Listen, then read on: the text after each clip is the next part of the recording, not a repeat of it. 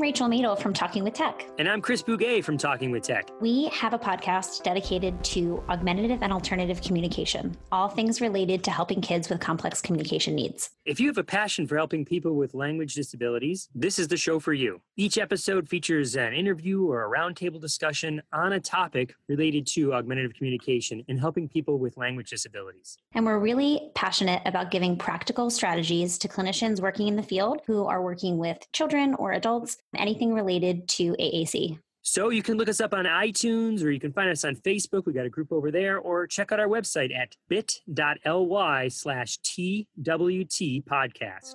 Please join our community of professionals that are working to ensure that everyone can say whatever they want to say, however they want to say it. The views and opinions expressed during this show do not necessarily reflect the policy or position of any affiliated workplace or employer.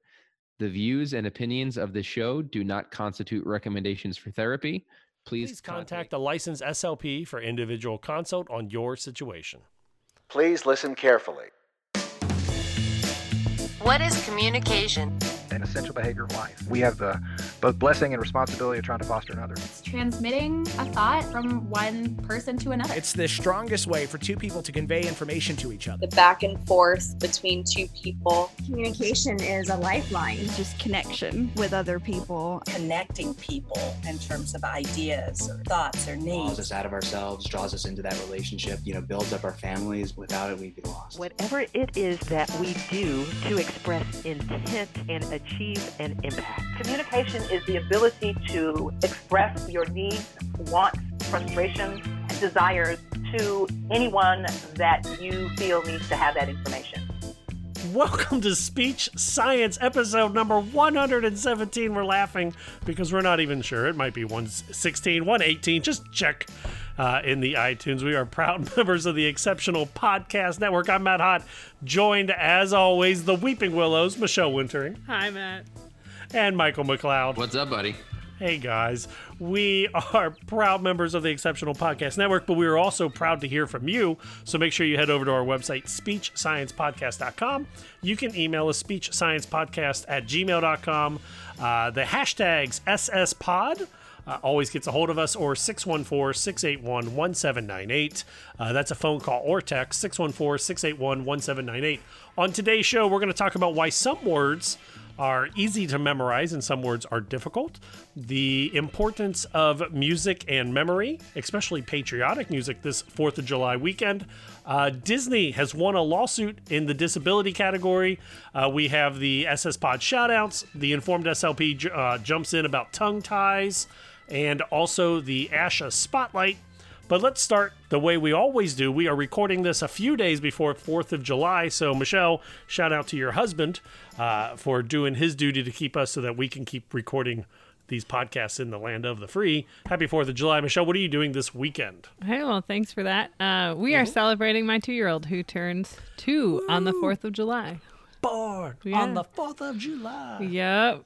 There you go. So every Bruce Springsteen fan out there is like, that is not how the song goes. That does not sound right, Matt. No, it's all good. That's our plan, and we are prepping for our move. I only have a couple more days left of work, as does my husband, and we have movers coming next week. So I have a question. You guys are down near a base. Is 4th of July, is this your first 4th of July or second 4th of July down there? Second. Yeah. Did they do like a big thing near the base, or is it pretty quiet on 4th of July? On the base, they usually have a show, like a fireworks show and everything. Cool. But last year we had a 1-year-old that was in bed, so we did not go to that. I was really hoping for some fireworks this year because 2 years ago I was having a baby, so I didn't see any fireworks. Yeah, good point. 1 year ago we had a 1-year-old, so I didn't see any fireworks. And this year most of them are canceled. COVID. Mike, what are you doing this week? Anything special 4th of July themes in your, I was going to call it Facebook groups, speech therapy groups? Probably not.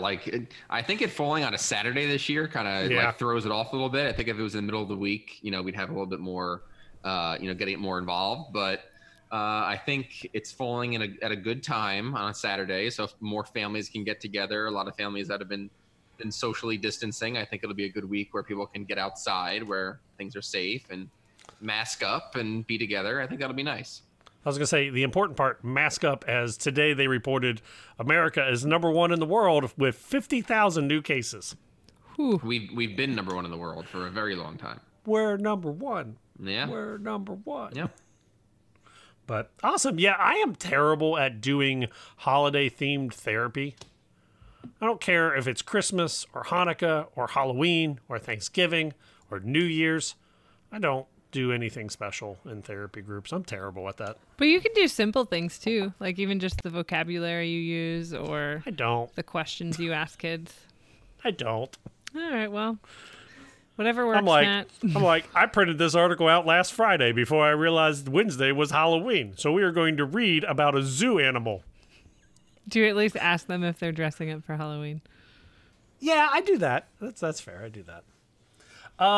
Here in Cincinnati, the school district I work at, the high school is doing a reverse parade. So all the floats that would be in the parade are going to be parked in the high school parking lot. Oh. And we're going to be the parade route. We're going to drive through reverse parade. I like that. Right? Yeah. So that way the kids can get to see all the floats and all the fire trucks and police cars and the bands and whatever else is in a 4th of July parade. The veterans, I guess, standing or sitting, I hope, in the shade. So we'll be driving through and seeing all that. So that's kind of cool. I've also been super addicted to TikToks, as Michelle was making fun of me before the show started. And guys, I got to tell you that I have visited almost every Walmart in the Cincinnati, Lebanon, Dayton area in the last 48 hours hunting for an action figure. And ask me if I found it. You didn't. I did not. Oh. I had to buy it off of Facebook Marketplace. Which action figure? Yeah, what is this? So it's a 2-pack Casey Jones undercover Raphael from the Teenage Mutant Ninja Turtle movie from 1990. Oh, nice. From the original movie? From the original. Dude, that movie still holds up 100%. Yep. That's one of the best movies around. I'm with you on that one. My brothers and I loved Ninja Turtles. Oh, yeah. That was Jim Henson, I think. Probably. I think it was. And I'm going to show it on the camera that no one can see on an audio podcast. Well, so I bought it on the Facebook Black Market. Okay. Facebook nice. Black Market? It's the Facebook Marketplace. That movie is awesome. It retailed for $50. I had to pay $65 for it. That's not as bad as it could be. No, he originally wanted $110. So you talked him down. Look at you. I did. I won. What do you like better, the first movie or the second one? All of them. I like Super Shredder in the second one.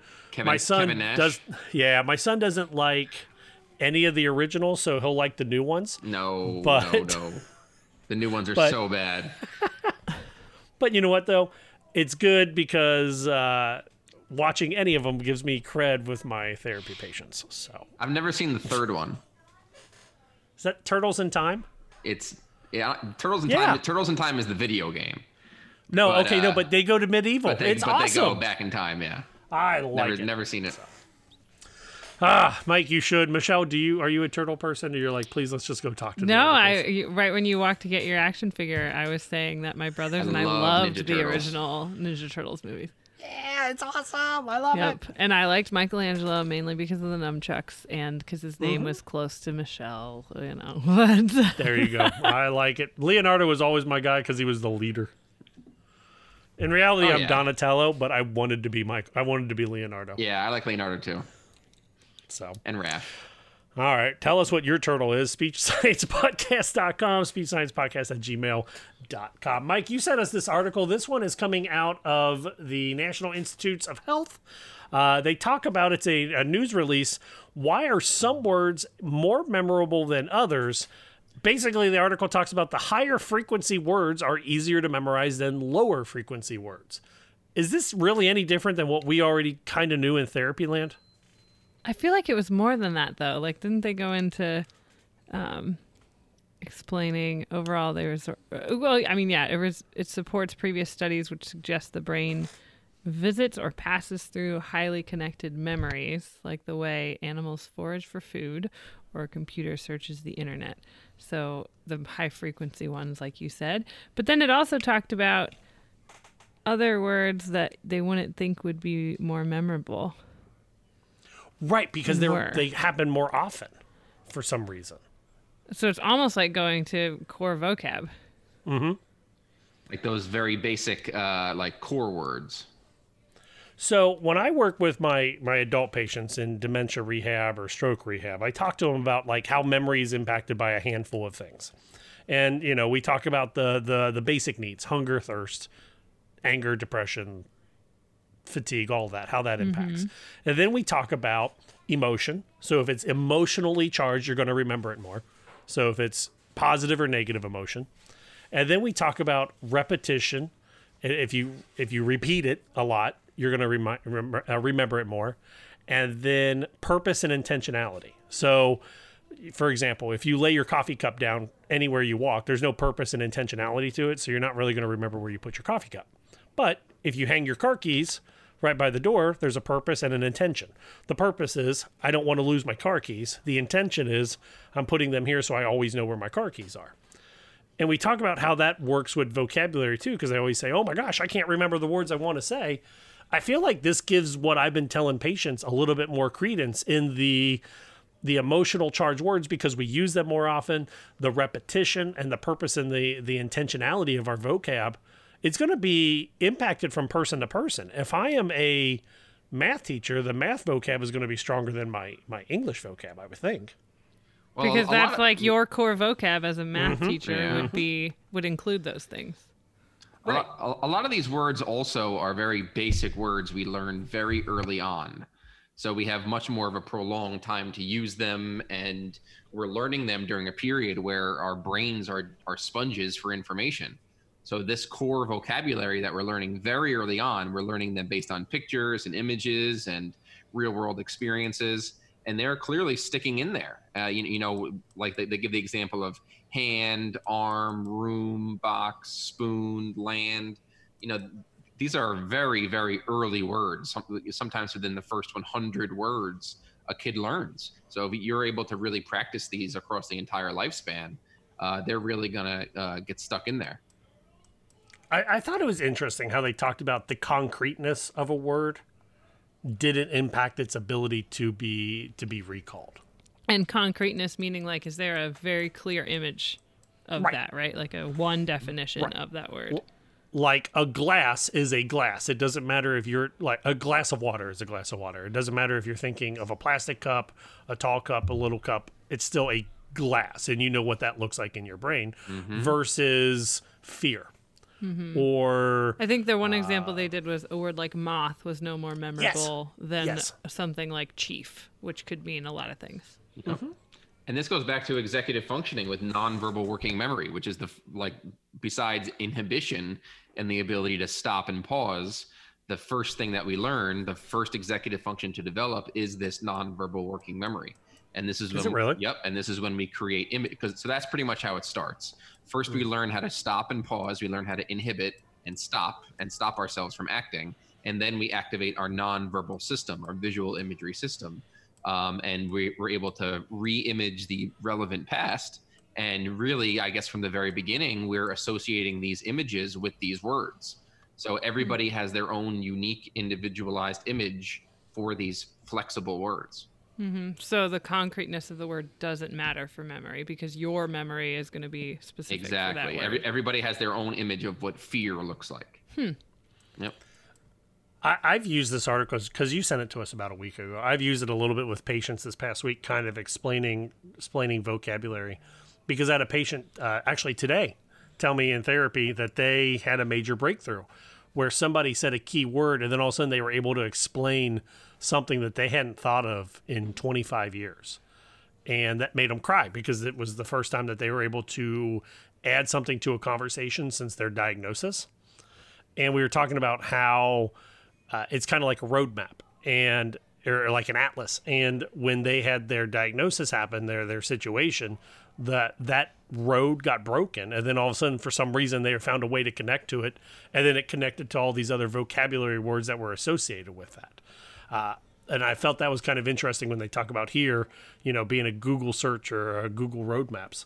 My question, though, with this is when we use the mini mental status exam or the St. Louis University memory scale, we use apple, penny, table, house, car. Please remember these words, apple, penny, table, house, car. should we be looking at words that are maybe less frequency? Because they talked about in the study how in the 300 words that they used, the 300 common words, the top 5 were on average about 7 times more likely to be successfully recalled than the bottom 5. Is that memory task? I haven't given that test in a long time. Is that a delayed recall? Yeah, so basic. That's more for that's more for sequencing than the actual. Is correct? Like you have to say the words in correct order. Nope, just any 5. You just have to say them 5. So it's I'm going to give you these 5 words. Please repeat them back to me. I'm going to ask you what they are in a moment. Apple, penny, table, house, car. And apple, penny, table, house, car. Is it a set time before you ask them back? So then I give them a math test question. Okay, and it's you have a distracting event. You have $100. You spend $20 on a bike, $3 on apples. How much did you spend? $23. How much do you have left over? $77. Tell me what those 5 words are. Apple, penny, table, house, car.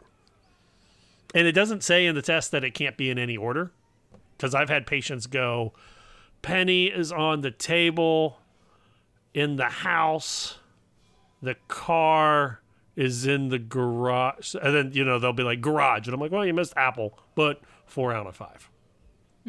Yeah. So should we be looking at other than the top 5, or is there there's probably a purpose to the apple, penny, table, house, car situation?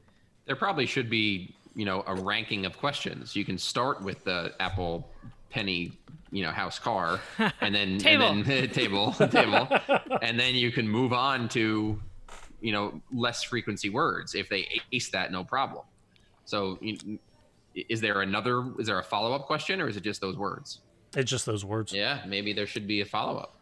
And also, let's not. And I know there's some home health care SLP or some SNF SLP right now that's saying the mini mental in the slums is not the end all be all of tests. 100% agreed. But sometimes when you need a very quick, free scanner test, I was going to say a scanner, screener test. Sometimes that's all you got in facility. For a screener test, I think it is what it is, and then I think that's the kind of thing that can inform. I think this information is more informative for your therapy sessions than the screener, because you can do delayed memory tasks. You could do it every session if you want to work on that and give them strategies for recalling things and make it more complex or even more functional to what are their core vocab to remember. I'm trying to think. I have the RIPA2 and the cognitive fringe linguist vocab, I should say, that are important to them. Yeah, that's true. I have the RIPA2, which is the Ross Informational Processing Assessment, and I have the cognitive linguistic quick test. Okay. And the RIPA, click it or whatever it's called. Yeah, I love that. I love typing out click it, and my director's like, "What is CLQT?" And I'm like, "This is the test you didn't let me buy that I paid for out of pocket." It's a good one. But no, the RIPA has a 3-word recall that you do, and then you do two segments, I think. Yeah, you give it to them at the beginning of the test, and then you do section 1, section 2, and then ask what the words are. So it's a longer recall, but it's still apple, penny, table. And then the click it is a story recall. So you read them a story that has 25 parts into it, and they need to recall all 25. Well, 8 of the 25 parts. Okay. So that's what that is. We want to hear from you, though. So let us know. speechsciencepodcast@gmail.com, speechsciencepodcast.com, or 614-681-1798. Guys, that is 2 weeks in a row where my microphone has gone wonky. So I am worried about my computer right now. So we're going to keep it going. Our next article is coming out of the Orlando Sentinel and the House of Mouse. I give them money every month because I am a somewhat Disney landowner at this point in time. I thought you were going to say like a Disney, I don't know, some other word other than landowner. I technically pay taxes and stuff on property in Orlando right now. All right. Very minimal. Very minimal. Oh, for a timeshare, right? For my timeshare. I'm like a 0.01% owner of a Disney hotel, just so you guys know. I'm a hotel magnate. Nice. Lucky you.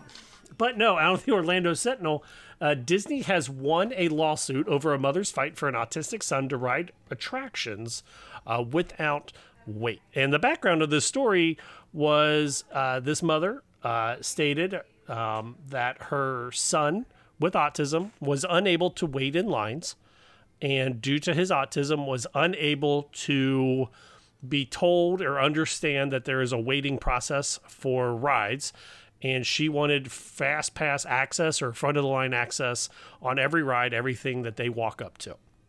Disney has a disability pass, and last summer at this time we interviewed Magic on Wheels, the Disney blogger with disabilities, on the show, and she talked about the Disney Access Pass.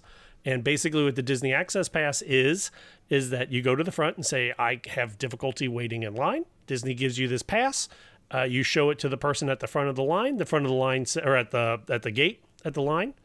And they say, okay, the current wait is 90 minutes, so please come back in 75 to 2 hours.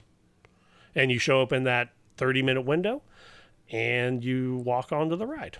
So they said that is good enough, and Disney won the lawsuit. So I thought was interesting looking at this article is that back in 2013, Disney created that pass. Mm-hmm.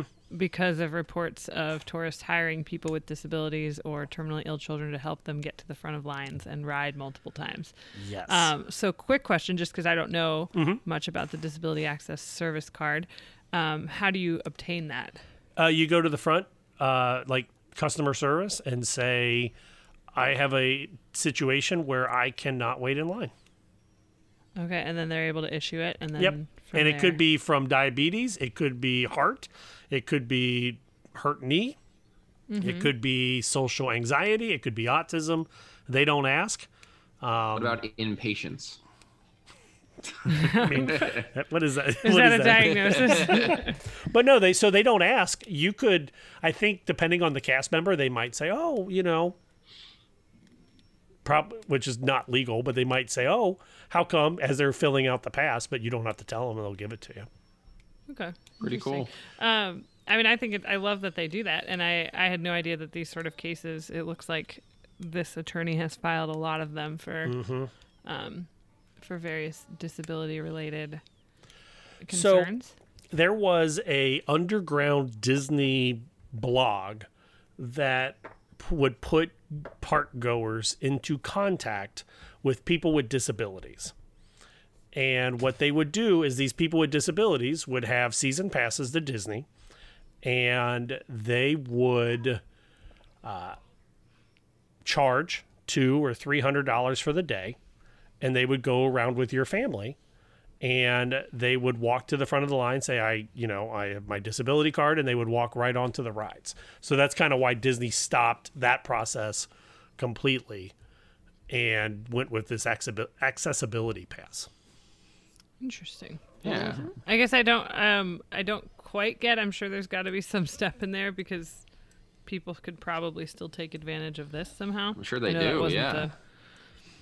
Well, so Disney is saying, while you're waiting for Seven Dwarfs Mine Ride, go get on Dumbo.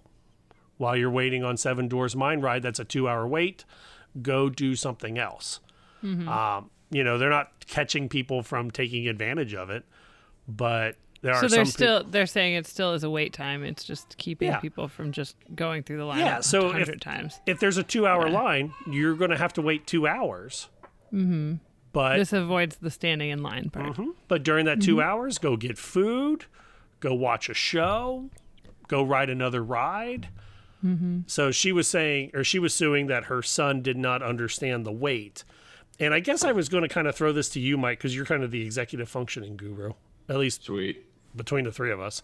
We ask you a lot of questions. Isn't there a thing though in therapy to target the executive functioning skill of delayed gratification? Of course, absolutely. That is a major executive function skill. The ability and a major life skill. A major life skill. This is the famous marshmallow test of delayed gratification. Oh yeah. Yeah. So this all comes back to what I was talking about before of the ability to inhibit and wait and pause. And then obviously in the beginning, it's more of like, like a young child around 3 or 4 will inhibit because they sense danger or something they don't like. But as they get older, that delayed gratification should get further and further into the future as we build something called our future thinking skills. And that's when our nonverbal working memory and our verbal working memory should help us to stay self-regulated, self-motivated, and the ability to evaluate past experiences so that we are able to delay gratification even longer.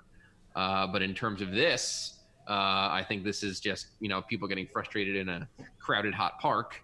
But delayed gratification is definitely something that really it comes in handy big time, because think about it. Like Dr. Russell Barkley, who's like the nationwide leader on ADHD, he uses college as the ultimate example of delayed gratification. He basically says, like, I am going to basically live in poverty and be poor for 4 years just so I can get a degree, so I can earn 20,000, 30,000 more than someone who did not. That's like the ultimate form of delayed gratification. I am still waiting on my delayed gratification then. There you go. So this is from the Disney Parks blog. It says who's eligible, and it says anyone who is not able to wait in a conventional queue environment due to a disability, including non-apparent disabilities. So that would be autism, paranoia, what's the word I was looking for? Anxiety. It says, does it require a doctor's note or proof? And it says Disney Parks takes guests at their word, and there are legal restrictions around asking for proof, and they are good for 14 days. So if you go, you need one every 14 days. Okay. So there you go. Hit us up. How is your delayed gratification? SpeechSciencePodcast.com, SpeechSciencePodcast@gmail.com, or give us a phone call, 614-681-1798. We will delay your gratification until right after the break when we talk about what good is ASHA doing this week, or if they are, and also how does patriotic music affect your brain this past July 4th weekend. You're listening to Speech Science. Hi, I'm Mei-Ling Chan. And I'm Martin Sibley. And we are the hosts of the Exceptional Leaders Podcast, where we spotlight high-profile topics and amazing people who are changing the worldview on disability. Even though we are oceans apart, we are bringing people from all over the world together to discuss inclusion, advocacy, accessibility, and real-life journeys. So listen to the Exceptional Leaders Podcast to hear the voices and stories from amazing changemakers and be inspired to make a real difference in the world. This is the story of a very special woman. Just a few knew about her superpowers. In a matter of seconds, she turned herself into a great mathematician. She masqueraded as a regular person at work, but as a superhero at home. Everyone knows her as Gabriella. I still call her Mom. Your hero needs you now, and AARP is here to help. Find the care guides you need to help, complete with tips and resources at aarp.org/caregiving. Brought to you by AARP and the Ad Council.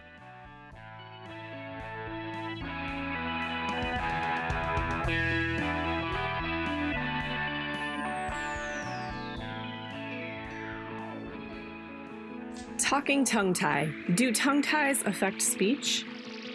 This is a review of two different articles. The first is Clinical Consensus Statement, Ankyloglossia in Children, published in Otolaryngology, Head and Neck Surgery. And the second is Speech Production in Young Children with Tongue Tie, published in the International Journal of Pediatric Otorhinolaryngology. And that first article is open access, by the way. You won't find many hotter topics in our little corner of the world right now than tongue ties, aka ankyloglossia, aka tethered oral tissues, aka a very short and or tight sublingual frenulum that restricts lingual mobility. If you're a regular reader, you'll know that we've reviewed lots of other research on tongue ties, from the impact of feeding assessment on revision rates, to complication rates, to the link between tongue tie and breastfeeding problems, to, well, there's a lot. And links to all of those are in the written version of this review.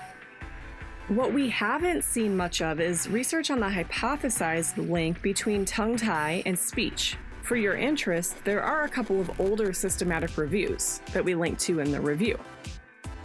The American Academy of Otolaryngology, Head and Neck Surgery, published a paper this month providing their consensus on a number of statements related to tongue tie, including, quote, a consultation with a speech pathologist is encouraged before frenotomy, frenuloplasty in an older child who is undergoing the procedure for speech concerns, end quote. Wonderful. Thanks, ENTs. Now what? Well, here's some new information to ponder.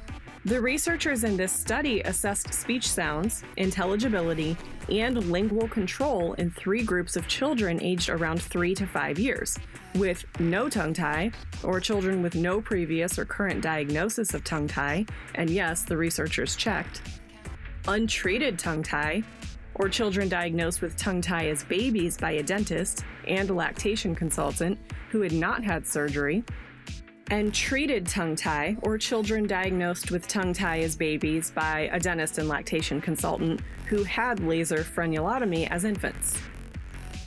Here's what the groups did not differ on. Speech sound production, including production of alveolar and palatal-alveolar sounds, intelligibility as rated by parents or clinicians, tongue mobility, tongue tie diagnosis, measured using what the researchers reported is the only tongue tie measurement tool designed for children aged over 1 year, from a paper we link in the review. Here's what the groups did differ on. History of attending speech pathology. 4 children with treated tongue tie, 5 with untreated tongue tie, and no children without tongue tie had attended speech pathology. How intriguing. Okay, so we can't draw any 100% dead certain conclusions from this study. The researchers used a retrospective design.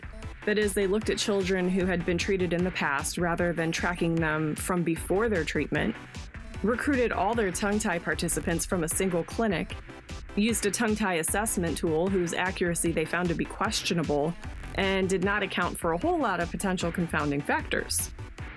Like maybe the untreated tongue tie group had less severe tongue ties than the treated tongue tie group, and that's why they were untreated. Or maybe the clinicians who diagnosed the tongue ties were prone to overdiagnosis, and so the untreated tongue tie and or treated tongue tie groups included children who never had a tongue tie to begin with.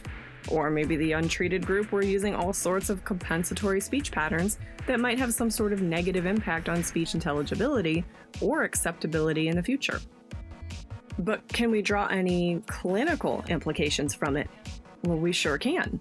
The key clinical message here is that it is not appropriate to recommend tongue tie revision for the purpose of preventing speech problems.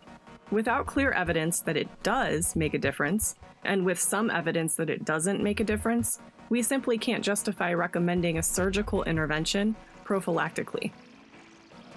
Another important clinical implication is that if we send children off for tongue tie revision to address existing speech problems, after a thorough differential assessment and a period of diagnostic therapy, of course, they may still require some habilitative services post-revision to acquire the sounds that were affected by their tongue tie. No single paper is going to give us all the answers, but this paper is another piece of the puzzle. At the Informed SLP, we've been keeping a close eye on this area, so think of us as tongue tie allies. To learn more about this paper and other new research, check out our reviews on theinformedslp.com. There's links to both the original article and the review in the show notes. The Informed SLP makes it easy for you to stay up to date on all of the clinically relevant research across the lifespan that comes out every month. Know what works to do what works.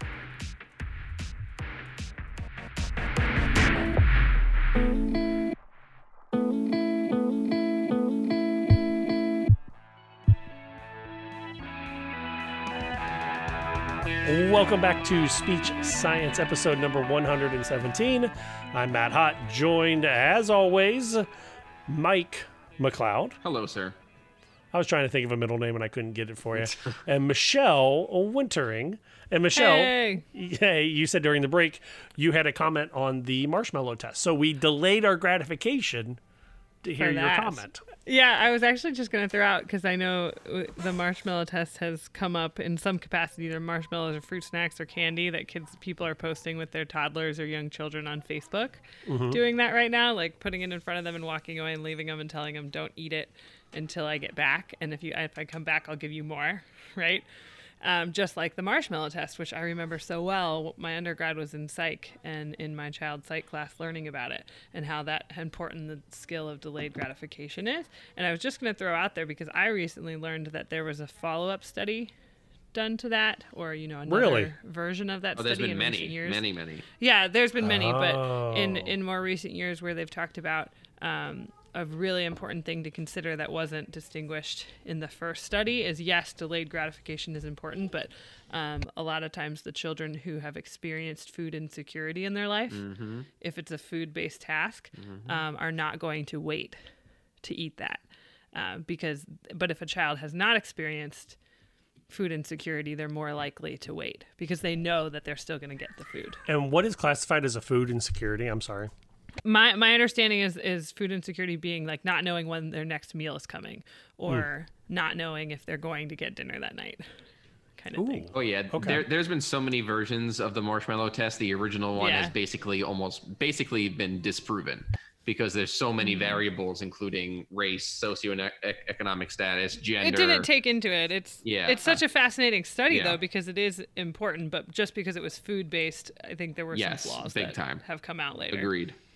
Yeah. So am I kind of doing that with my son when we talk about you can buy 1 pack of Pokemon cards now because you have $5 from the Tooth Fairy, or if you wait and do some chores and get up to $15, you can buy the special a limited edition box. Is that kind of the same idea? Yeah. You're teaching them, I think so, yes, but you're also teaching them saving money. Well, but I wonder if that was the same as delayed gratification. Saving money is delayed gratification. So so that's, is he able, does he do that? Does he wait? Sometimes, it just depends, I think, on how bad he's jonesing for that new pack of Pokemon cards. Oh, boy. But, no, sometimes I teach him, he'll want to buy something, and I'm like, bud, is this worth 6 packs of Pokemon cards? He's like, oh, no. Yeah. You got to put it into terms he understands. I do that in my head of, how many tanks of gas is this worth? Evidently, when you drive to 24 Walmarts in 2 days, it's a lot of tanks of gas. When you're looking for a action figure. How many Chipotle burritos is this worth? Oh, hit us up on the website, speechsciencepodcast.com, 614-681-1798. An article coming out of CBS 12, I believe that's in New York, has an article about how patriotic music can connect Alzheimer's and dementia patients to their past. And this past weekend, when this airs, is July 4th. For us, that's the future. For you, that was a few days ago. Podcasting is weird. But I thought we'd take this opportunity to talk about the importance of music in therapy and how we utilize it. So who would like to go first? Hey, well, on this article, I'll comment that. Go for it. When we say patriotic music, they didn't define specifically what it was, but most patriotic music is music that's been around a long time. Yep. So if you're looking at older patients who have Alzheimer's or dementia patients, this music, patriotic music, is going to be from when they were younger. And I do remember, I think we talked about it probably a year ago on the podcast, but there was a study about music from, I think if it's from your teens and 20s, that can really bring out memories and help people with Alzheimer's and dementia later in life if you play music from that time in their life. Yeah, it cements it into your core being, I guess. I think we've all seen that video from grad school of the patients in the SNF, and someone gives them headphones, and they're sitting there and they're not even moving, not engaging. Then once they have the headphones on, listening to music from their time, they start moving and engaging, and it elicits language. Yes. And there's a lot of groups that donate CD players and tape recorders and all of that. Yep. Or if you have ever had a chance to work, there are some amazing music therapists out there who work either in schools or in nursing homes. And I have a friend of mine who's a music therapist who I worked with in a school, but she also used to work in hospice care. And she talked about, specifically finding music from that was impactful for that particular patient, or based on their age, or based on, patriotic as well. A lot of elderly people who have Alzheimer's dementia right now are World War II veterans. That's fair. So that's going to be another connection to some of that patriotic music. I had a patient who I did not music therapy with, but we used music during therapy. And it was one of my very first times doing it. Patient, nonverbal dementia, mid to late 90s. And they were like, home health care. Matt, go on in and see if you can make her memory come back. And I'm like, that's not how therapy works at all, but okay. So I go in and I talk to their spouse, and their spouse mentions about how when they were younger, they would go dancing. And Michelle, when we're off the air, I'll tell you all the areas that they went because it's near us here in Ohio. Well, when you were here in Ohio. But like where they would go and all this music. So I learned a whole lot about artists such as Teresa Brewer, Larry Adler, Mel Torme, Bunny Berrigan, Vladimir Horowitz, and we would play these music, which are all like old big band standards. And all of a sudden, this patient who basically lays around all day and didn't do anything would start mumbling the words and then would call out their spouse's name and ask when they were going back to the dance hall. And it was one of those moments where the spouse was beside themselves.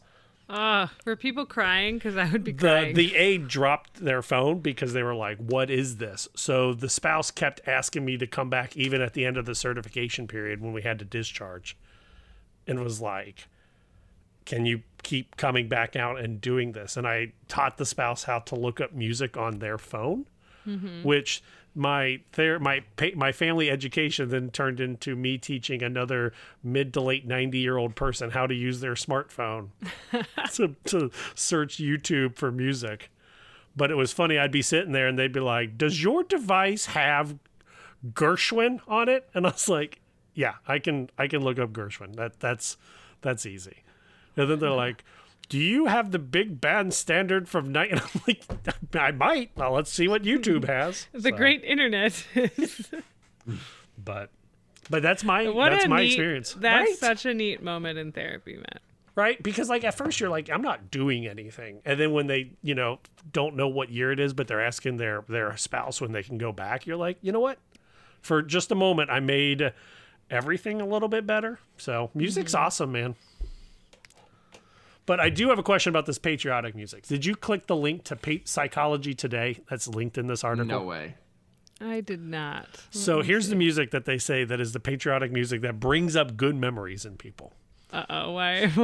Your tone is making me nervous. Okay, well, Stars and Stripes Forever. Okay. Star Spangled Banner. All right. Of course. America the Beautiful. Okay. This Land Is Your Land. Okay. God Bless the USA. Yep. Born in the USA. Courtesy of the Red, White, and Blue by Toby Keith. And courtesy of the Red, White, and Blue. Can I just tell you, is that the one that's my daddy served in the army, right? Yeah. I would not count that as an old-timey I just have to say that patriotic song. When my husband got home from his deployment, the first one when we were dating at the time, it was his second deployment, but first one I knew him from, they played that song when they all came into the gymnasium. Oh my gosh. That's hilarious. And I thought he had told me that, and I thought he was joking. He said, they're going to play that song, Michelle. And I'm like, no, they're not. They did. Did they play it? Do they still play it every time? That was at a particular base. They didn't do that at every base I've been at. That's fair. So patriotic music evidently is Toby Keith's Courtesy of the Red, White, and Blue. Oh my gosh. SpeechSciencePodcast.com, SpeechSciencePodcast@gmail.com, 614-681-1, what is it, 1798? Mike, why can't my brain remember the phone number I read every week? On the Instagram. 1798. Instagram, hashtag SSPod. Of course, the Discord.SpeechSciencePodcast.com. We had some good conversation this week, Michelle, on the Discord. Yeah, we did. I forget what it was about, but it was interesting, and it kept me engaged for 3 days. 3 days? What was it about? Now I'm looking it up. I have to cheat.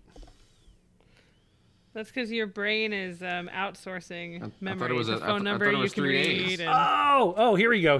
I wanted to talk about this on air real quick before we get there. It was about the assistant talk in Australia.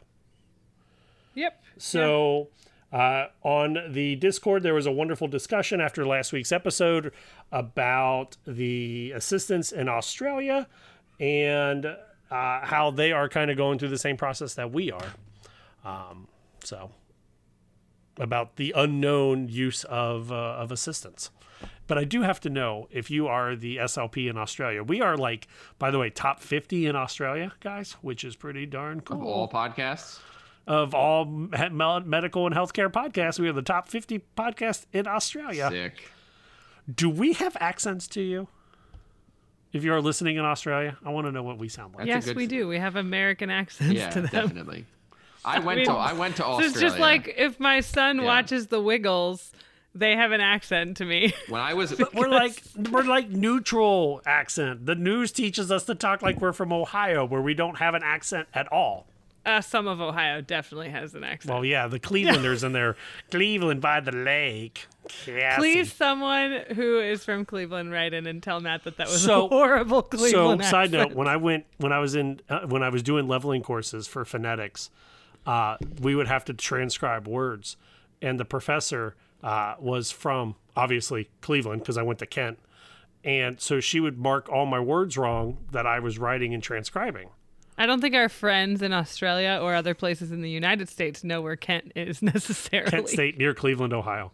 There you go. No, you should. It's where the National Guard sought to force Kent State citizens. Yes, but I'm saying people might know It's Ohio. a song. They're not going to know the Crosby, location. Stills, and Nash. There's a song about it. Mike, am I right on this? Ohio. They might know Ohio, but they're not going to know where in Ohio. Okay, that's true. That's very true.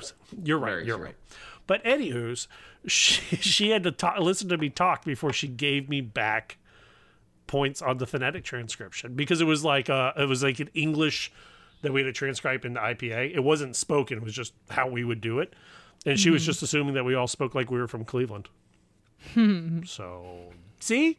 Neutral. I just want to know how bad we sound in Australia. Well, you had an accent to the woman from Cleveland. No, I had no accent. Okay, fine. Whatever. SpeechSciencePodcast.com, discord.speechsciencepodcast.com. All right, our last little thing every week, we look at the good things that Asha is doing because it is super easy to point out everything that they don't do right. Sometimes they do things right. And our SS Pod shout-out. I was going to get to that after this, but do you want to do the SS Pod shout-out now? No, you go for it. Okay. The things that Asha is doing right. This week, they are in the perspectives of Asha's SIG groups. They are interviewing Black and persons of color SLPs and running their stories on the Asha site so that we can get an idea into areas that we're not familiar with. As a majority of white SLPs, it's wonderful to get a different perspective on this. So kudos to Asha. Mm-hmm. I've liked reading the personal stories. Yeah. I read on racial disparities, truth and reconciliation invitation. I have not read the what lies beneath, but from what I've read of the tea leaves, it seems like they've got a bunch of these interviews that are going to be going up over the next couple of weeks, which is pretty darn cool. I've read a lot of really interesting posts on social media from black SLPs in grad school. And their experiences of trying to get into a graduate program or being in the minority within their program. And it's just shocking. It's just this stuff goes on and you don't even realize it. Just, being a white person, all the things that happen that you don't even pick up on and that you wouldn't even think about because we've never experienced, so much prejudice. It's really it's almost like on a daily basis in terms of what they have to deal with. It's unbelievable. So kudos to Asha getting different perspectives out there because it's very easy. I think it's very easy in our bubble of therapy world to not ignore what's happening in the world. But I think ignore is not the right word, but it's kind of what happens. We get compartmentalize it to keep it away from the therapy world. Yeah, because you're like, I got to go into my area of my clinic, do my job, go home, and I want to hang out with my kids. I'm not thinking of anything else. Mm-hmm. And sometimes it's good to read a perspective outside of our situation. So I was re-listening to the Billy Fuller episode. It's a good episode. I like that one. And because there was a discussion on a Facebook group about, hiring more black male or black SLPs. And I made the comment because I had to re-listen to the podcast where he talked about his first day in class, and they told him the Black Studies were down the hall. Yep. And it's like, you can't do that, man. Like, so cool. Kudos to Asha. Now, Michelle, you have our SS Pod shout out. We should have done that at the beginning of the show, but we're going to do it at the end. Oh, do? I have it? I thought you do. Had You? it. Oh, I have it. Okay, well, whatever. It is the SS Pod. I can find it. No, it's cool. I got it now. The SS Pod shout out. It's our opportunity to recognize somebody who is doing something awesome. This one was submitted, so using the hashtag SSPod shoutout, you can tell us somebody that deserves to be recognized for the awesome that they are doing. And Jennifer Jamie, you are being recognized because we didn't mention it last week, but you are the one that helped spearhead the new ASHA community for military spouses. So there you go. That's awesome. Thank you, Jennifer. Have you joined that yet, Michelle? I have, yes. Now, do they ask you, like, are you a military spouse? And did you have to prove it? No, I just joined the page. I think I said okay. I am, but okay. Just like in most of the communities are pretty open. You just hop on and not the ASHA SEALs one. It's by invite only. I did say most. No, that's pretty cool. Awesome. Our SS Pod due process, it's our opportunity to throw somebody under the bus, and we will discuss it on air for you. We do not have an SS Pod due process this week, so that's pretty cool. I like that. No due process means things are not as terrible as they could be. It's true. But write in and tell us what you think. SS Pod due process. What is your due process? I think everyone is still reeling from what's happening, and I'm pretty sure in the next coming weeks we will have how to go back to school as therapists will be in our SS Pod due process. So. All right, so that wraps up the show this week. Let's end it like we always do. Mike, we kind of already talked about how therapy will look like during the 4th of July weekend, but what did you do on 4th of July since this will air after the 4th of July? Well, should be seeing some family, which will be nice. Hopefully just getting outdoors. I've been spending a lot of time right here in this very chair this past week, still doing teletherapy. So I would love to get outside and get way more sun than I have been getting. Just getting outside, getting some movement, some exercise will be a nice change of pace. And yeah, I'm just looking forward to just a nice break in the action. That is awesome. And Michelle, we kind of already talked about what you may be doing on base for 4th of July, but since this airs after 4th of July, do you think you'll be cooking out or doing anything more homely? I mean, that's the plan, is just with our neighbors right here who we won't be neighbors with for too much longer. Since that means you can blow up the biggest firework and they can't get mad. Yeah, you can't do that on the base. Oh, yeah, that's... Now, okay, question, and this may be my naive question. Like, in my neighborhood, we have all of the Gus Griswolds out there trying to blow up everything that they can, and it sounds like dudes firing off M16s. Do they allow the loud personal fireworks near a base because of the concern that it may sound like actual weaponry, or no? I mean, I saw that face. Did you understand my question? I think I do. You're saying if they allow it near the base. On the base, no. We can't. Okay. We can't do fireworks on the base. They used to do them. They're not doing them this year, just like a lot of places who aren't.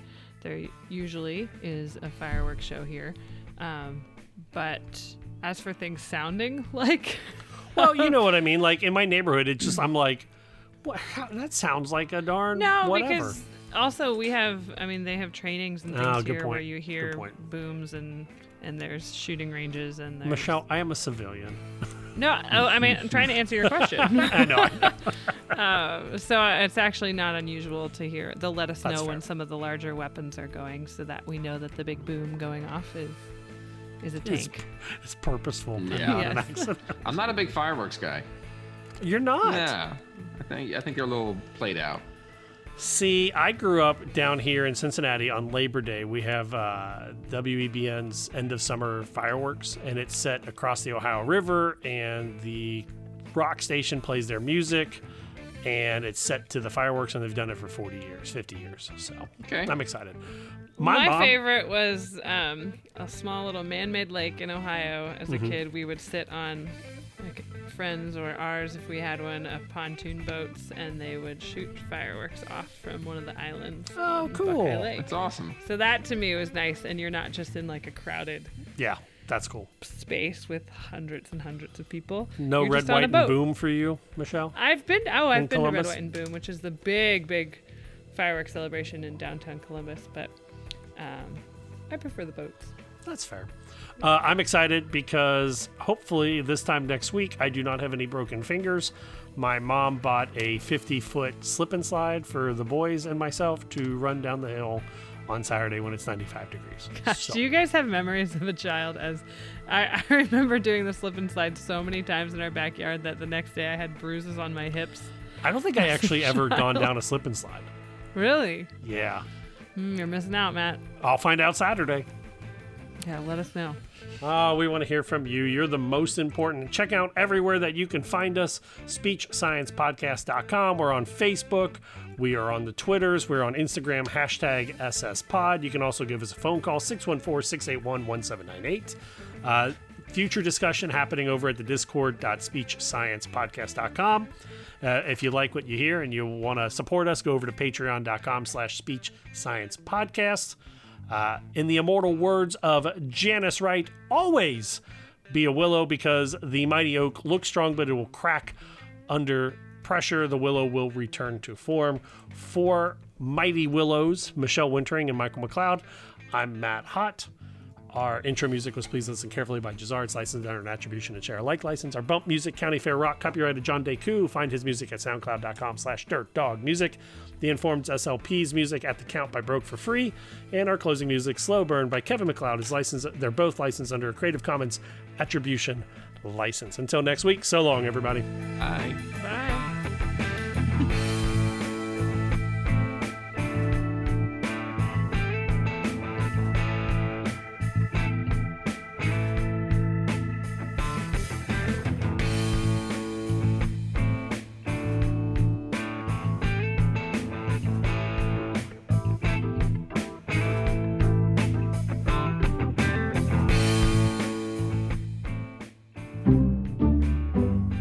This has been an Exceptional Podcast Network production. Speech Science is edited and produced by MWH Production. Please follow Speech Science on Twitter at SpeechSciencePC and like our page on Facebook. For more original podcasts, please visit exceptionaled.com and rate and subscribe to our podcast anywhere you get your podcasts.